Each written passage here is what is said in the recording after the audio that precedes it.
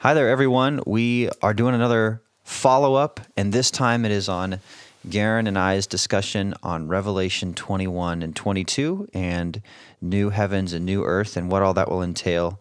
And so we're going to talk more about that today and maybe get into a few things that we couldn't get into on the stage due to time constraints on Sunday. But Garen, the first thing I wanted to ask you was, were you hesitant at all to talk about this, or are other churches hesitant too? Because I don't remember my pastor ever talking about this growing up, and I don't see a lot of people rushing to talk about new earth. Yeah.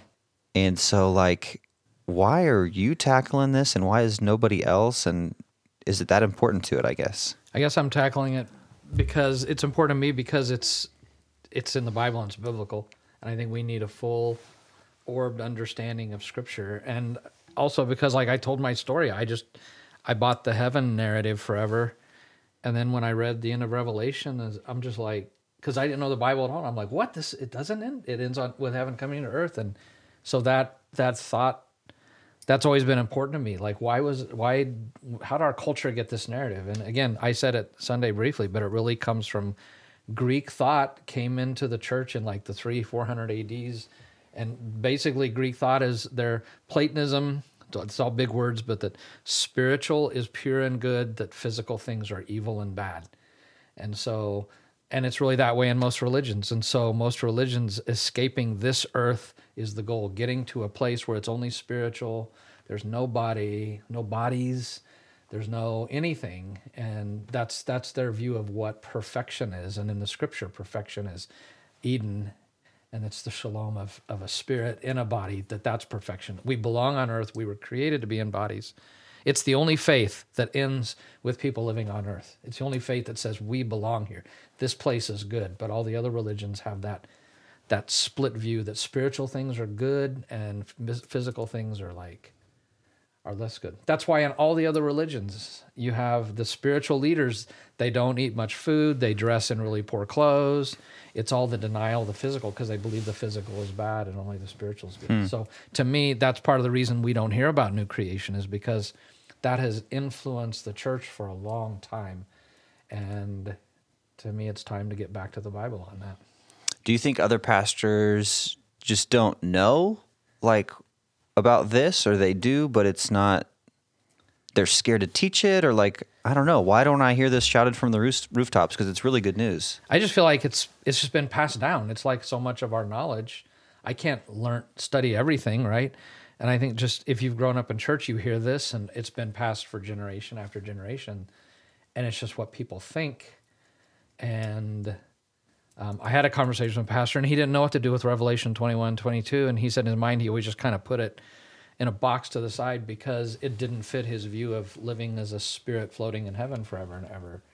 And it's just, if it's what you're told, it's so easy to believe that. And me, anybody. That's why we've got to be Bereans. We constantly need to ask the question, does what I already believe or what I've been taught, does it fit the Bible? And if it doesn't fit the Bible wins every time. And when you say we've got to be Bereans, you mean don't just take your word for it, do your own research and know God's word to answer your questions. Don't take my word for it. Don't take your previous pastor's word for it. Everything that you've been taught, you accept it with eagerness, but you also examine it, see if it fits Scripture. And that the Bible wins every time. Yep.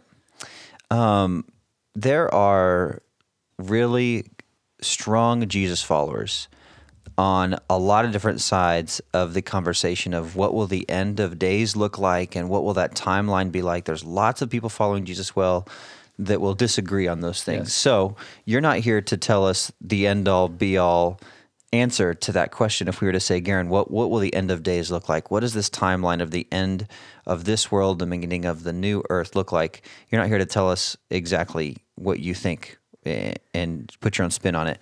What you maybe could do for us is to give us a large, flyover, a loose timeline that we see in Scripture is biblical, but maybe doesn't quite get into the weeds of all the little specifics that people want to tend to argue over. Could you just give us that big flyover timeline of what the end of days will look like according to the Bible? Okay. So to me, the big flyover, like I had in that diagram, that when any of us die, we talked about that. If I follow Jesus, I'm immediately in his presence, right?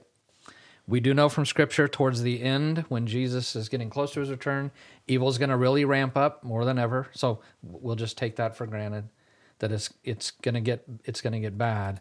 But the big picture is that at some point, because this is what Romans 12 that I preached 2 weeks ago about, Jesus will return. His final return, he will defeat evil. And when he returns, he is going to raise all dead. We're told that all the dead will be raised and will stand before him. And judgment will happen. So resurrection of the dead and judgment. That if you do not know him personally and have not accepted him, you go hell, and everything is cast into the lake of fire, and that's where eternity is. If you do know him, he creates that new heaven and new earth, the new creation, and in my resurrected body, we're invited into that. That, to me, is the big picture. Evil gets bad, he returns, resurrection of the dead, judgment, new creation for those who know him forever and ever on this amazing creation full of his shalom that's this earth, but 10 times better because no junk, right? So what are the weeds? I mean, just quickly, what are the weeds that people get into on that where they have disagreements? Oh, the weeds would be like, okay, so there's obviously, like I said, evil's going to ramp up. People call that the tribulation. Well, is there a rapture before that, in the middle of it, after it, or is there no rapture? And that's just kind of the weeds. Is people are wanting to read Revelation like a playbook of the end, Yeah. and it's just not clear. So to me, I prefer to stick with the big picture, which is Jesus is going to be victorious, and this is how it all ends. Why don't you get into the weeds on that? Why aren't you one of these people who is super obsessed with that stuff and knowing exactly what's going to happen? Good question, because the church where I became a believer, they were into the weeds all the time. They had prophecy conferences, and almost everything that I was told never panned out. And I'm like, this is all speculation, and it's not that important. And then the other thing is, I got to seminary, and I had a very strong view on tribulation and rapture and all that. And I had a classmate in my Greek class who took me to the bus station every day so I could go to work. And he shared his view, and it was different than mine. And I went to my Greek professor, who I was really starting to trust, and I said, hey, you need to talk to Mosley because he's like messed up on his end times. And he said, Garen, he said, you know what? He said, what matters is the pie. And the pie is Jesus is coming back. And if you know him, you're going to live forever in new creation. That's the pie. He said, he slices it a little bit different than you. Who cares how you slice it? It's pecan pie and it tastes great. He says, quit worrying about how to slice it. Just focus on the big picture. And so since that time, that's where I've landed. It's like, I'm not going to get into all those debates on the minuscule detail things. Yeah. He's going to win in the end, and we're going to be with him in new creation. That's what matters. Amen. That's awesome. Okay, thank you. Let me ask you this, Garen. What is my absolute last chance to trust in Jesus so that I can be a part of the renewal of all things? Like, if we don't go straight to new earth when we die, if there is this state where we're going to heaven, we're not ready for new earth yet, is there a chance, like if I died and didn't know Jesus, where I could still make a choice after that and then be a part of the renewal? Or is it like my death is my last chance to know him? Like, when's that cutoff for me as a human being? Yeah, good question. And this actually came from somebody, right? Yeah, somebody asked me this last night. We were chatting, and they wanted to know this answer. So I had my answer then, but we're going to kick it to you. So that's a great question. And I think we've probably all, if you've been around the church long enough, you've heard of the phrase intermediate state, right? Let's pretend like someone doesn't know what that means. Okay, so an intermediate means like an in-between time? Yeah. Right? So the idea in Scripture is that when I die, my soul goes one of two places. I either go directly to heaven, the presence of God, which we talked about, or if I don't know Jesus, I go to hell, those are both intermediate places that are intermediate till the resurrection of the They're dead waiting rooms. and the final judgment. It's like a waiting room, or maybe even a little more, because to me what hell is like, I get convicted of a crime. I am guilty. And so I may sit in Lyon County Prison for 2 years till my final hearing. Okay. And then I get sent to the penitentiary, which Right. is the final judgment. Yeah, you're sitting in the county jail until your trial is over, so and you're then still you get guilty. sentenced. I'm not getting out of that. Yeah. So one scripture you mentioned when we talked ahead of time, Hebrews 9:27. Hebrews 9, yeah, yep. It's appointed unto man once to die, and after this, the judgment. And so once I die, I'm either in heaven or hell. If I'm in hell, that's just an intermediate holding place until resurrection, judgment, and then at which time hell and even hell is thrown into the lake of fire. So hell is just an intermediate thing. But no, there's no other chance. Once I die, I made my decision in my life, whether I wanted him or not. And as C.S. Lewis says, God says, your will be done. You didn't want me in life, so you Right. don't get me. Yeah, you make after. that choice. Very So, helpful. I hope that was explained well. I think so too. And those are things that people have questions about, so I'm glad we got to discuss it. I want to point to something else. In Revelation 21:24, there's this phrase. It talks about the glory and the honor of the nations being present in new earth. And we didn't get to talk about that on Sunday, but we've talked about what that may mean, and it sounds really awesome, and it's one of those things that makes new earth sound infinitely cooler than what you learned about heaven in Sunday school. So could you unpack what that could mean? The glory and honor of the nations and of kings are present there in new earth. What does that mean, and why is it cool? Yeah, let me throw that back to you. I want to hear first what you say about that. So my understanding is that the new earth will have these kind of dim reflections of the previous earth in it, in that there will still be cultures present, and there will still be all the good things about how God's people lived in this earth present in that one. So the way ceviche from Peru tastes will be there, or the excitement of running with the bulls, or just things like that that existed in different cultures that brought God glory, that were really cool, that were enjoyed by people, will be there in their unbroken, renewed state for us to enjoy. And so I don't know specifically what that looks like, but I think it adds to the richness and beauty of New Earth, and I can't wait to see what exactly it does mean. Exactly. Like the beauty, the goodness of culture, because there's been culture created. So think of all, being around internationals, you see all the ways people dress. I mean, we all have seen that in different cultures, and how cool and beautiful. Or even, I love, sometimes Nellie and I will sit on the steps at my house on the wood floor, and I'll do I don't do Scottish dancing, but I'll do drumming with my feet. That's like clog dancing or something. Right, yeah. And she just loves that, and she always applauds. And we've gone to river dance, like that whole dance that comes out of Ireland, Scotland, the Celtic dance is so beautiful to watch, right? That stuff, that's the glory of the nations. That's the beauty, and that stuff is going to be brought into it. Yeah. We're not just going to be all bland, walking around wearing the same stuff. That we're still going to have reflections of our culture, and that's really cool. So not just all white robes, everyone looks the same, walking around on clouds. That's not it. Okay. Dang it, I was looking forward to that. Okay, very last thing, Garen. This is just kind of a personal question from me. If you could answer this, I think other people may think this too, I don't know, or wonder it. But in New Earth, can you tell us a little about what we may be like as people? We know we will have bodies. Will I be able to dunk a basketball? Will I know everything instantly? Will I be a genius? Will my body be in perfect form?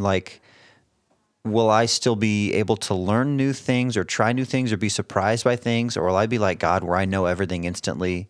I mean, can you give me just a small picture of maybe what that will look like for each person in New Earth? Yeah, I think actually, I'm going to do a series on work in the fall, and I'm actually going to try to answer that question somewhat. But packed in those verses, and even today I read something in Revelation a little bit earlier.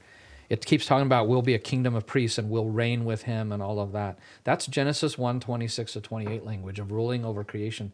So worship, you had mentioned worship is going on, but there's more than that. We're going to be reigning, and we're going to be doing priestly kinds of things, which I'll talk about more in the fall, but we're going to be doing stuff. And that means that reigning over creation, still subduing it, means there's probably still discoveries. When he comes, there are things that haven't been discovered scientifically. And we're not just going to become brainiacs and we know everything, because we're still finite. Only God is infinite. So will people continue to learn and discover new things about the creation, dig into it, understand atoms better? I mean, there's something in that reigning and ruling and that priest language. There's something going on that we're not just sitting around on our tushes, right? That we're actually doing things, and we're continuing that creation mandate of Genesis 1. If in Matthew 19, Jesus' word that he says the ruin of all things in Greek, the palingenesia, meaning Eden again, if we take that at face value to mean that God is getting back to Eden with us, you look at Eden, and Adam had a job to do, right? Yes, he did have a job. And he needed a helper to do that job. And so if that holds true in New Earth, we will have jobs, and we will serve a purpose towards a goal, and we won't just be sitting around. So that is cool to think about. Well, and a quick preview, if you don't mind. I know we're getting a little long, but in Genesis 2, when he gives them two commands, to to work it and to care for it. And what's interesting is those are the same two words that are used in Exodus when God tells the priests what to do at the tabernacle.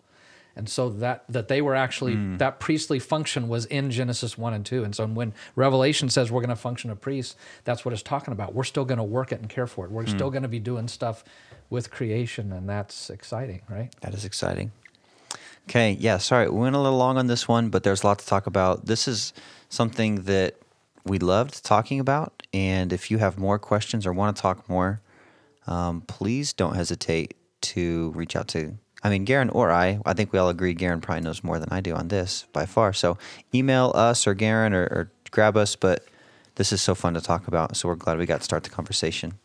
Talking about identity next, is that next on Sunday mornings? Actually, not quite. We're a couple weeks away, Okay. so we'll have to...